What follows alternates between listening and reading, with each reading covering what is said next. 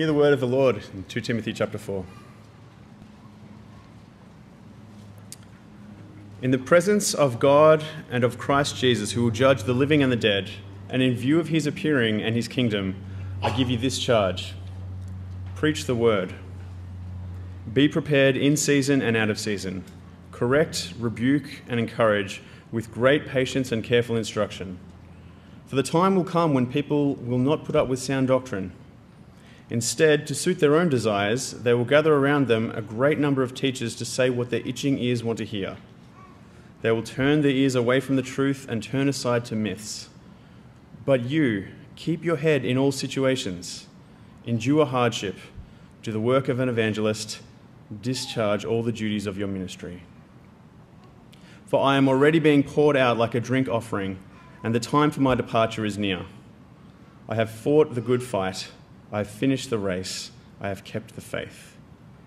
Now there is in store for me the crown of righteousness, which the Lord, the righteous judge, will award to me on that day, and not only to me, but also to all who have longed for his appearing. Do your best to come to me quickly, for Demas, because he loved this world, has deserted me and gone to Thessalonica. Crescens has gone to Galatia, and Titus to Dalmatia. Only Luke is with me. Get Mark and bring him with you, because he is helpful to me in my ministry. I sent Tychicus to Ephesus. When you come, bring the cloak that I left with Carpus at Troas, and my scrolls, especially the parchments. Alexander the metalworker did me a great deal of harm. The Lord will repay him for what he has done. You too should be on your guard against him, because he strongly opposed our message. At my first offense, no one came to my support, but everyone deserted me. May it not be held against them. But the Lord stood at my side and gave me strength, so that through me the message might be fully proclaimed and all the Gentiles might hear it. And I was delivered from the lion's mouth. The Lord will rescue me from every evil attack and will bring me safely to his heavenly kingdom. To him be glory forever and ever. Amen. Greet Priscilla and Aquila and the household of Onesiphorus. Erastus stayed in Corinth, and I left Trophimus sick in Miletus. Do your best to get here before winter. Eubulus greets you, and so do Prudence, Linus, Claudia, and all the brothers and sisters. The Lord be with your spirit. Grace be with you all. Good morning, friends. Shall we pray together? Our Father, we ask that you might address us, that you might bring your word to our hearts, that you might comfort and strengthen us, that you might encourage us and exhort us, that you might move us forward in the weeks and months and years ahead to live as your faithful people. And this we ask in Jesus' name. Amen. Well, Final Friday is a great day of celebration every year, and it's only just begun. There's more to happen over lunch and this afternoon. We get a chance to be together to celebrate the completion of another academic year at college. For some people, their last academic year at college. We get a chance to celebrate the centre of it all, the salvation that has been won for us by the Lord Jesus Christ through his perfect life, his atoning death, his triumphant resurrection, and his glorious ascension. We get a chance to celebrate the relationships created by the Spirit who unites us to Christ and to each other. And it's bittersweet for some of us, I know. For some, this is the day when we begin to move apart from a fellowship that has sustained us for the last 1, 2, 3 or 4 years. That fellowship will continue, of course, but it will have a different rhythm. And we have enjoyed the way it's been and the support and encouragement it's provided over our time here together. What we've learned, how we've lived together, the grace and love and forgiveness that unites us, let's celebrate that all together this morning, over lunch and this afternoon. Final Friday is also a good time to remember what all this has been about, what we've been preparing to do. What were those long nights all about? What was all that hard work preparing us for? However many tens of thousands of words you've written in the last few years, What have they all been about when summed together? What's the whole exercise been about? Well, many of you here this morning were involved in an apprenticeship in ministry of one kind or another before you came to college. Whether it was called an MTS apprenticeship or a Howie's apprenticeship or something else, someone took you under their wing to help you think about and learn some of the basics of Christian ministry. And if you can remember something like that, however formal or informal it may have been, can you remember the last thing your mentor said to you before sending you off to college? Can you remember those words? It might have been something like, remember it's all about Jesus. Keep that focus clear at all times. Or it might have been something like, keep praying. You'll never be able to do this in your own strength, no matter how skilled or strategic or sound you become. Everything depends upon God in the end. And so you need to pray, and you need to keep praying. Or it might have been, don't become so caught up in ideas, in abstractions, that you forget to love the people you serve. People will forgive the mistakes you'll inevitably make if they know that you love them. Now each of those are wonderful, wise pieces of advice. And perhaps you heard something like them as you left your apprenticeship and headed off to college. I don't know what the final words were for you. But long before your apprenticeship was even thought of, long before you set your course for college, and certainly long before this day, when some of you are leaving us to move into the life we've been preparing you for over your time here, one of the greatest Christian mentors of all time gave his final charge to his apprentice, knowing that his life was coming to an end, and there were things his apprentice just needed to know, had to get clear and keep clear. The Apostle Paul gave himself to proclaiming Christ, to planting churches, and to raising up fellow workers wherever he went in the Eastern Mediterranean in those decades immediately following Jesus' resurrection and ascension. Whether in Antioch or in Ephesus, Galatia and Colossae, Philippi or Crete, or even in Rome itself, Paul gathered those to whom he could pass on the task that had been entrusted to him. And he built into their lives. We'd say he trained them in ministry. He prayed for them. He wrote to them. He visited them. He loved them. And none more so than Timothy. The young man we discover in Acts 16 was from Lystra, the son of a Jewish woman who was a believer and a Greek man who, it appears, did not believe. In fact, we know from one of Paul's letters to him that his mother Eunice and his grandmother Lois were both believers, but there's no mention at all of his father. Paul took Timothy with him on his second missionary journey. He sent him as his messenger to Corinth. He mentioned Timothy in a number of his epistles to the churches, and he eventually settled him in Ephesus to complete the work that Paul himself had begun there when he spent 2 years teaching them the whole counsel of God. Now, you'll know that Paul sent Timothy at least 2 letters from his imprisonment, letters of encouragement and advice, letters which, while from Christ's apostle to his young Christian apprentice, are the word of God to us. In the first letter, Paul spoke of how to behave in the household of God, the sort of leaders the churches need, how relationships should be properly ordered for the good of each other and the honour of Christ's name.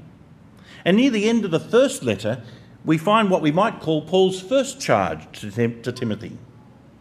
But as for you, O man of God, pursue righteousness, godliness, faith, love, steadfastness, gentleness. Fight the good fight of the faith. Take hold of the eternal life to which you were called and about which you made the good confession in the presence of many witnesses. I charge you in the presence of God, who gives life to all things, and of Christ Jesus, who in his testimony before Pontius Pilate made the good confession, to keep the commandment unstained and free from reproach until the appearing of our Lord Jesus. It was a charge to live a life worthy of the gospel, to adorn the gospel by his behaviour. The good fight of the faith in this context was to flee ungodliness, to flee conceit and greed, to flee a pugnacious and quarrelsome spirit. Your life matters, Timothy, Paul was saying as he ended that first letter. A little earlier in the same letter, he'd counselled this young man to keep a close watch on yourself and on the teaching.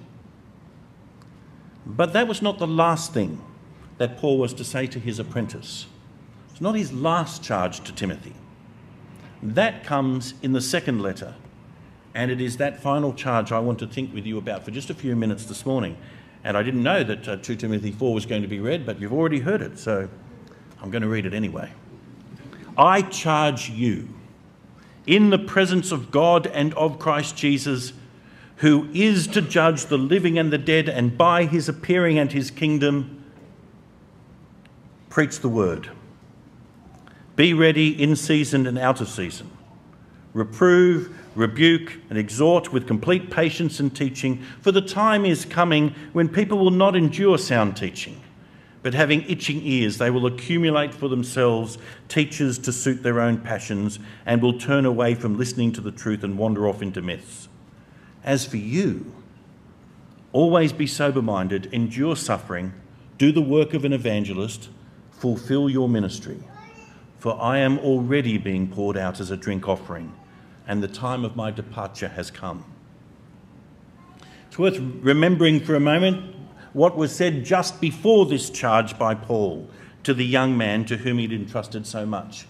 Chapter 3 of this letter had set the scene for Timothy's ministry in the light of a sharp increase in opposition from the world and defection in the church. It's hard to read those verses at the beginning of 2 Timothy chapter 3 and not recognise the powerful resonance with our own time. People will be lovers of self, lovers of money, proud, arrogant, abusive. They will be lovers of pleasure rather than lovers of God, having the appearance of godliness but denying its power. That's Sydney in 2018. That's the West in 2018. That's the world in 2018. And in such a context, in the midst of that conflict, that opposition to the gospel from without and that defection from the gospel from within, there is one thing that stands unshaken, one resource that remains powerfully effective. It is the sacred writings which are able to make you wise for salvation through faith in Jesus Christ, verse 15. It is all Scripture which is breathed out by God and profitable for teaching, for correction, for training in righteousness, that the person of God may be complete, equipped for every good work. And that is why Paul's final charge takes the shape it does. Because God has given us his Scripture, because this is the powerful resource available to us and is still powerful, is still God-breathed, because it really does make a difference to others as it did to the lives of each one of us. That's why the final charge Paul gives is the one he gives in 2 Timothy chapter 4. It's fashionable to dissect these verses into multiple tasks that Paul is calling on Timothy to do, but I think the closer you look at the paragraph, the more clear it is that there really is just one task that Paul is telling Timothy: what to do, how to do it, and why to do it. So let's look at those three things very quickly. What to do. We have a God-breathed Scripture. We have the word from God. And Paul is saying to Timothy, don't just hear it. Don't just believe it and obey it. Don't just guard it. Don't just suffer for it, though you'll need to do all those things. Preach it. Proclaim it. Herald it. Martin Luther famously wrote, you knew I was going to go there sooner or later, didn't you? Martin Luther famously wrote, unless the word is preached publicly, it slips away. The more it is preached, the more firmly it is retained. Reading it is not as profitable as hearing it. Satan is not frightened by the written word of God, but he flees at the speaking of the word. What he was saying is that preaching is the powerful instrument God uses to penetrate hearts. And take that in the broadest possible sense. Proclaiming publicly the word. That is where the word of God is brought home to you. That is where the place at which it intersects and interrupts your life is made plain, through a human voice addressed to you. That is how God delights to work. But it's not preaching in some abstract sense that has this power. It is preaching the word. It is heralding, proclaiming what God has to say to us, recorded in Scripture, applied by the Spirit, but proclaimed by a human voice. Not any word, not my word, but the word, God's word. Proclaim the word. Now, in a world where words are deceiving, where there's so often attempts to manipulate or exercise power over others, used to close off thinking and to silence any opposition, it's not surprising that preaching is devalued. Not just by those outside the churches, but sadly by some inside the churches as well. And tragically, even by some who've taken on the responsibility to be ministers of the word. They look for some other way to effect change, some other way to make an impact. Faithful, engaging preaching of the word is not enough. But Paul's charge to Timothy is that the word must be preached. Not explained, not made relevant, but proclaimed. Pressed home to your own heart and mind and life, and then to the heart, mind and life of those who hear. The word of God is preached both as an announcement and as a summons. This is what God has done for you, and you just can't stay the same in the light of what he's done. The word which God has given, this word which Timothy was to preach, the word which we in our various settings are to preach, is meant to disrupt life for good. When the Lord Jesus began his preaching ministry, those two elements of announcement and summons were in place, weren't they? The time is fulfilled, the kingdom of God is at hand, repent and believe the gospel. There's something you must be aware of. Something of tremendous import has been done. The turning point in universal history, in God's great timetable, it's arrived. God's kingdom has broken into the mundane patterns of everyday life in the life and death and resurrection of this man. And this is so monumental a thing that it changes everything. You cannot stay where you were. You cannot go on trusting those things that you thought up to now were giving you security. The time is fulfilled. The kingdom of God is at hand. Repent and believe the gospel. So, when his life was all but over, and he had the last chance to communicate with Timothy, Paul wrote, "Preach the word." He knew that Timothy would come under great pressure not to do that. There would be so many other demands, and it would be hard work. And you will wonder at times whether it really is having an impact. And that is why Paul says, with all the energy left in him, preach the word. But how was Timothy to preach the word in a world like his? How is he to keep preaching the word in a world like his? How are we to preach the word? Well, the first clue is in verse 2. By being ready, alert, eager, in season and out of season, when things are going in your favour and when things are not, when it is convenient and when it is not. There is a certain urgency that Paul expects should characterise Timothy's ministry. Yes, it's patient and it involves careful teaching, but it is urgent. Don't just wait around, Timothy. Take every opportunity that comes your way, Timothy. No, more than that, make every opportunity you can, in season and out of season. The word given to Timothy to preach, which is the same word given to us to preach, is a matter of life and death. And so you just can't afford to waste time. Preach the word, but preach it with urgency. The urgency that Paul is talking about should show itself not only in our determination to preach the word, but in the way we preach the word. I think it was Richard Baxter, the English Puritan, the man who wrote The Reformed Pastor, who said, "Men will not cast away their deepest pleasures upon a drowsy request of one who seems not to mean what he speaks." If we really understand the message we have to bring to people, and if we really believe it, we can't just rehearse it with the same passion with which you'd read a shopping list or a repair manual for your car. The manner must match the message. If this is the most important message in the world, and if this really does matter more than anything else that you could say to the people in front of you, then you ought to be clear, that ought to be clear by how you say it. The need in our world is greater than ever before. The danger is as real as ever before.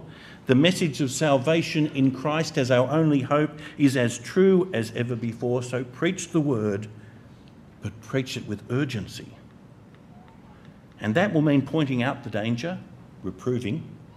That will mean challenging the behaviour that brought about the danger in the first place, rebuking. That will mean calling on people to repent and believe, exhorting. The Word of God touches the lives of people at different points and in different ways. And at some point it must come as reproof. And at some points it must come as rebuke. And at some points it will come as an exhortation.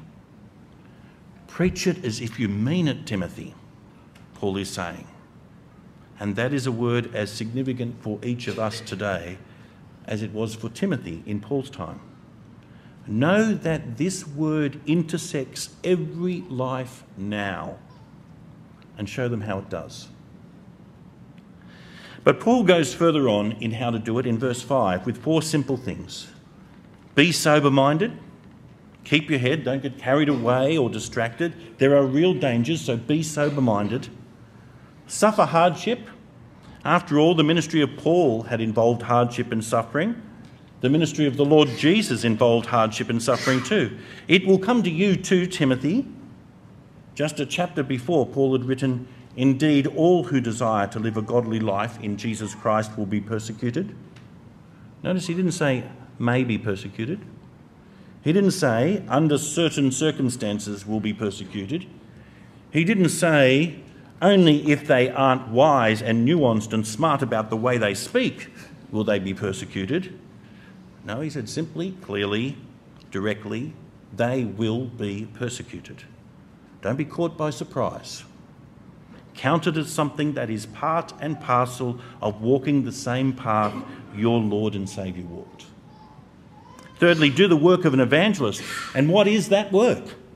What is the nub of it? What does it mean to be an evangelist or do the work of an evangelist? It means right at its heart to point to Jesus. It is that simple, that straightforward. Point people to Jesus. Preach the word, and by preaching the word, point people to Jesus. And keep going until the work's done, Timothy. Fulfill your ministry. So that's the charge. The job, the mission, preach the word. And how's it done? Urgently, engagingly, without distraction, in the face of opposition, just pointing people to Jesus and doing that again and again and again until Jesus returns. When the pressure is on to distract you, to divert you or silence you, keep your head. Suffer hardship as I've done. Point them to Jesus and keep doing it until the job is done. Well, lastly then, why? Why preach the word?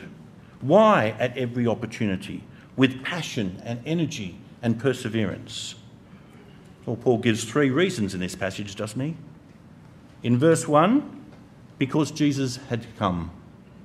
I charge you in the presence of God and of Christ Jesus, who is to judge the living and the dead, and by his appearing and his kingdom, the presence of Jesus, the coming judgment of Jesus, the promised return of Jesus, the glorious kingdom of Jesus. The number one incentive is simply the one who has come and who will come again, and before whom we are all accountable.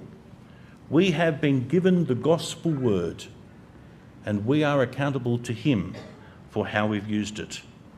For the King, the judge, is coming. So preach the word.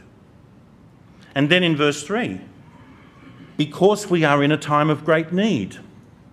As one writer put it, the harder the times, the louder the opposition, the deafer the people, the clearer, more urgent and more persuasive our preaching must be. No doubt Australia in 2018 is very different from Ephesus in the late 1st century in many ways. But the most important thing is true in both settings. The gospel is preached at a very difficult moment that has not at all caught God by surprise. We have been given the word that men and women in our time most need to hear. So we mustn't become silent. The need is urgent, so preach the word. And the final of his 3 reasons is in verse 6. Because the baton has been passed on to you. Paul knew that he was nearing the end of his road, but it was up to Timothy now.